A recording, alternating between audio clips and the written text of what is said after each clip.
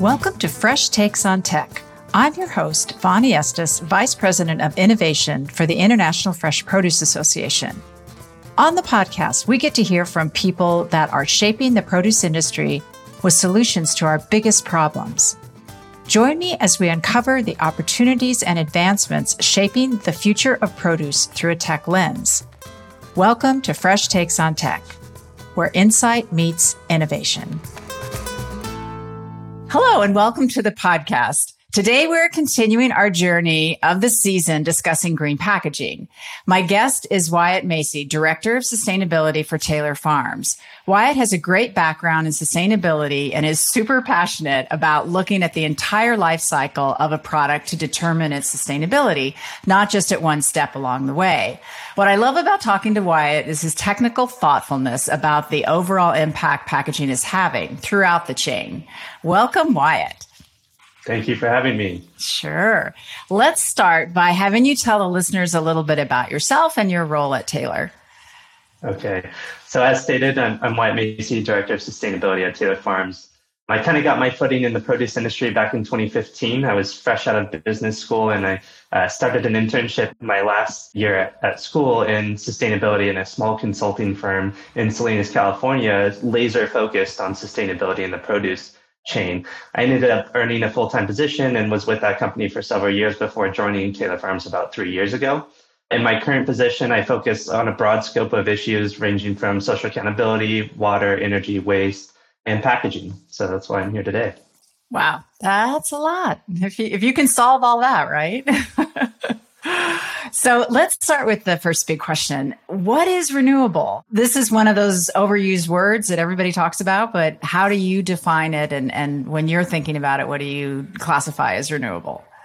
Yeah, it is a surprisingly complex question. But in my definition, I'd say a renewable resource is either infinite to our understanding, such as sun, we hope it stays there forever, or a material resource that its replenishment rate can easily match that rate of consumption far into the foreseeable future. I like to say that often a renewable resource doesn't necessarily mean sustainable, but oftentimes if we're talking about a sustainable material, most oftentimes it is a renewable resource. So in thinking about that, about packaging, how would you define renewable packaging in using that definition? Right. So I think today we talk a lot about a material or packaging sustainability or renewability based on the material selection itself. So whether it be plastic or fiber based, I don't think that's necessarily the right full strategy we need to go about deciding on what's sustainable, what's not. We really need to take into account the entire material's life cycle, not just the material, but the system it exists in today and its supply chain on how it gets to market. One of the best ways to do that is what's called a life cycle assessment. Right. I was just going to ask you that. So for people who don't follow this, can you explain what life cycle impact is and what a life cycle assessment is, which are very specific and technical things that you use in your industry? They can get very complex, so I'll try and bring it down. And I want to preface by saying I'm not an expert by any means as well. I've been on a journey more than the rest of us are. But ultimately, a life cycle assessment is a measure of the environmental impact of a product or service throughout every phase of its life cycle. So what's a life cycle? It's things like the raw material extraction, the manufacturing and processing stage, the transportation stage, the usage and retail of that product or service, and then the end of life management. And then life cycle impact is what the quantitative measurements are of that LCA, of that life cycle assessment. So common areas and categories could include something like human toxicity or ecotoxicity or total water use or fossil fuel use or our favorite carbon footprint or GHG emissions. When you do a life cycle analysis, are there very specific metrics and is there like a form that you fill out? Does everyone do them the same way so that you can compare life cycle analysis? That's a really hard question and a really tough one, unfortunately. So there's kind of a couple ways you can go about an LCA. One is like a very high level, what you could call a conceptual LCA. It's relying on a lot of industry data, people that have conducted LCAs themselves. And there's huge databases out there that have all this information. So for instance, if I make a PET thermoform tray, someone did an LCA on that, or they might have done an LCA on and collected all that data on electricity use, water use, et cetera. So that lives in a big database. And so you can use a modeling tool to run an LCA, or you can perform what's called a more detailed LCA and actually collect that data yourself. So for instance, if we want to do our PET thermoform tray specifically to us, we'll work directly with our supply chain and collect that data. How much electricity did it take to produce this or manufacture it? Where did you get your raw materials? What did it take to get those? They can range from take maybe a couple months for that conceptual modeling versus years and hundreds of thousands of dollars to do a very detailed LCA. But the bummer is they're very contextual. So it's a slice in the pie, right? It's a small segment of that in time, if you will. So it's a small picture. So there's a lot of context that goes to it. So unfortunately, it's very, very hard to compare one LCA to another. There's reasons why there's formalized reports and how those should come out. But again, it's scanning it with a fine-tooth comb to understand the context of where did this exist, what data was modeled versus actually collected. So there's a lot of nuances to them, unfortunately. When you're looking at it from a Taylor Farms perspective and from your packaging, you don't have control on what happens for the rest of the chain. And so if you're looking at life cycle impact after it leaves your packaging facility, how do you work with other parts of the chain to fill that in and to understand what the impact is? Right. You can set up your LCA in different ways. There's cradle to gate where you're just measuring to your facility and not the usage and et cetera. But if you want to do that cradle to grave type assessment, there's a lot of industries to work with. Like Refed is a great group on organics that's attempting to collect more data on usage of and what happens of food waste versus consumption. Human consumption, what's the impact of that? That's a very interesting metric to maybe look at. We do that, for instance, on cows, for cattle, on what that enteric fermentation process is and what that could create in terms of greenhouse gas emissions. So there's ways to do it. I think there are more groups that specialize in that effort, and you would really want to take a look at collaboration with them rather than take that on yourself. Mm-hmm. That makes sense. So what should be accounted for in evaluating a packaging component sustainability? So start with like materials impact. Yeah. So I bucketed it into try and simplify it into three sections. The first question is, what's the material itself? What's its impact? So when looking at this, you would use, again, an LCA or LCA database, do it yourself, which could take too long. So when we're trying to make hundreds of decisions on this, modeling tools are a great tool to do so. So for example, a choice between maybe a PET thermoform tray, as I said, or maybe switching to fiber. What does that look like? Not just from an end-of-life perspective, but from a life cycle assessment perspective. What we've done internally is we've invested in tools that are modeling tools. So what we'll do is we'll collect manufacturing processes, unit weights, exact materials and resins going into that material, so we can model it within that tool and get an example of what could happen, what the potential environmental or life cycle impact is for each material selection. So we're trying to integrate that into the design phase, so we're not being so retroactive and reactive to packaging, rather, and solving the issue up front in the design stages. So in the way you manage that at Taylor Farms, I'm sure there's a lot of people that, like, if you're going to change packaging, that involves a lot of people in the organization. So you can just give a hypothetical, but if there was something that you said, okay, this is going to be much better from a life cycle and life cycle impact point of view, and we should really consider using this other material, whether it's fiber or something else, then how does that, so you make that recommendation, and then what happens within the company? How do people consider it? Yeah, I should get in front of this, that this is the work in progress. We are trying to integrate that. My department, my team, we're trying to integrate that into our decisions. It's very much still a customer supplier conversation of I would say functionality, price, but we're slowly trying to integrate that into the conversation. Today, like I said, I think most conversations are end of life. We want to get to recyclability or compostability. And my team, we're trying to really introduce the concept of LCA, and that it shouldn't just be or end of life focus. When you're talking about a full life cycle, end of life is just a small portion of that entire material selection. So for instance, if we're going to switch to fiber, we could tenfold our water use. And is that something we really want to do? Should we take it into our selection process? We really need to consider it. So as a company, we're just trying to get in the door right now. It's still very much a conversation of price and functionality at this point, but I think slowly it is. Now that end of life has really picked up in those decisions, I think this is a great time to start introducing LCA into those discussions as well. So most people that look at this and most other companies are just looking at end of life, right? They're just saying, okay, we're looking at our packaging. We're looking at what should we choose? What should we change? We're getting all this consumer pressure and we're getting different regulatory pressures. So right now they're making the decision based on end of life. And then what you're doing is trying to figure out, okay, end of life isn't always the best thing to look at. And so how do those conversations go? I mean, because there must be a lot of people like you that are in these conversations, but then you're in rooms where people are saying, no, it's just end of life because that's the only thing that we're being judged on. So how does that kind of work and how are you educating people? Yeah, it's a lot of education right now, a lot of conceptual discussions on what is LCA, again, introducing what it even is and introducing how we need to take a look at this. And I give a lot of examples. For instance, the second question we should ask ourselves is, what does that material supply chain look like today? So even if we could get to an all fiber based system or material selection, what if the fiber supply chain is still heavily contingent on fossil fuels? What if the plastics industry could convert to renewables quicker or go to a further circular economy quicker? These are things that need to be taken into consideration. I think ultimately, intuitively, yes, renewable resources should remain and continue to be the more sustainable alternative. But in today's supply chain, what does that system look like?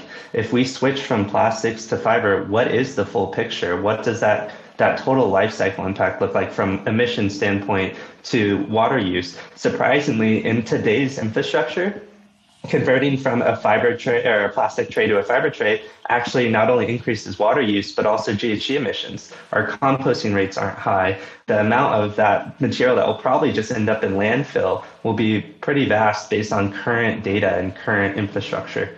So it's really a twofold conversation, introducing this idea of life cycle impact for material selection, but then also taking into account what the infrastructure looks like today to handle that material, that they really coincide. That's really fascinating because I know some of the conversations I've had about this, a lot of regulations are coming up, especially in Europe, that are really requiring fiber and some of these different materials. And they must be having these conversations too. So how are they looking at kind of the whole circular economy around, using fiber if it really isn't sustainable? Right. I hope that's what is being considered is the system. What we really need is more LCAs. I think today's databases are highly limited in understanding a manufacturer in California versus one in Africa or Taiwan. I think we just need a lot more LCA data out there. Everyone, I think we all as an industry and as consumer goods, we need to start working towards more LCAs to fully understand what that infrastructure looks like, what certain materials look like. Fiber in the US doesn't look like fiber in probably Europe or Asia or Africa. So a lot of it is just more LCA data. If we all just went to modeling tools today and relied on that historical data, a lot of it's old, a lot of it's dated. And so I think that would be a mistake as well. So I think a lot of it is just all of us collecting data at that LCA level so we can start measuring and making the right decisions on the right data would be key. You talked a little bit about the functionality, but that's got to be a big part too. I mean, it's going to be different in our industry, given most of our products can be bruised and, they need to be protected. So talk a little bit about the needed functionality and what the container is protecting. Yeah, so that's kind of the third piece of how I would probably assess packaging's ultimate sustainability really is what's the functionality, what's its intended purpose, and what was it intended to protect our package. As you probably a lot of statistics out there, but food waste is probably responsible for an estimated 6% of global emissions and ranks among the top 5 in global emissions contributors. And that really needs to be taken into account when we're talking about packaging. I think we know that plastic has an inherent purpose and there is some detriment to it. We're in this position today as society not thinking about that. I think we didn't think about the total systems problem that plastic presented in the past. We were focused on price and convenience, and we didn't take into account this life cycle. But it's done wonders for the especially the fresh produce industry. Without trying to get technical, and I'm not an expert, so I'm going to try and hit a few points that really push this. In the fresh cut produce industry, when we harvest our material and produce, it's still living, one, and it immediately goes into what's like a self-defense mode, if you will. It changes its respiration patterns. It changes it basically the way it's breathing, if you will. So when we package it, it's still a living, breathing product. And a lot of what it needs is what's called a modified atmosphere packaging environment, a MAP. Mm-hmm. And one of the best tools is plastic. It really is in getting that it's probably the only resource today that really does what it's gotten us to this level is plastic. There's a few things in that discussion. For instance, one's called oxygen transmission rate. So when you package a product, especially a fresh fruit or vegetable, it's still breathing. Oxygen will always be able to permeate whatever material you stick it in. And so plastic's really good about, I would say, altering how the oxygen flows in and out of that material. And then there's another criteria called water vapor transfer rate. And that's kind of the same thing, but has to do with moisture. And so you'll see oftentimes plastic, sometimes there'll be fog on the inside or a little residual. A lot of the times that's because of the way the water vapor transfer works within the packaging. Both these criteria points are extremely, extremely important to the fresh produce industry and fresh produce in general, of getting that value-added product in a package environment and long shelf life. And so when we start to mess with that, for instance, it's really hard to get those same attributes in fiber. And so packaging has really gotten us a long way. And I think we do have to keep in mind what plastic has done for that space. So for example, if you took, a head of romaine or cut romaine and put it in a traditional Ziploc bag, you maybe get about 2 to 5 days of freshness. Where we've gone with plastics in our space, we're up to about 15 to 16 days. That's hefty. And so if you start to alter that, you start to also bring in other complex issues such as food deserts and food equity, getting that food to areas of dire need. Packaging, again, plastic specifically, has done wonders for that. Well, yeah, it's fascinating with Taylor, the amount of different kinds of salad mixes and cut mixes that you guys have done. I mean, that, which everybody loves, and they just fill the grocery shelves. But that wouldn't have been possible without the new packaging technology. So the reason we use so much plastic is because plastic works. And so really trying to figure out, what can we do to not have to rely on that so much? It's a big question, especially for you guys, right? Right. And again, it brings back us to number one of that material selection, or number two of combining it with, what if plastic does a lot of good for us? Can we improve the infrastructure and system that exists in today so that it does become fully circular? I don't know the answer to that. I think that's what we're all working on today, but that's a question I think really needs to be considered based on if you look at the entire system of what our food system exists in today, it's really important. Mm-hmm.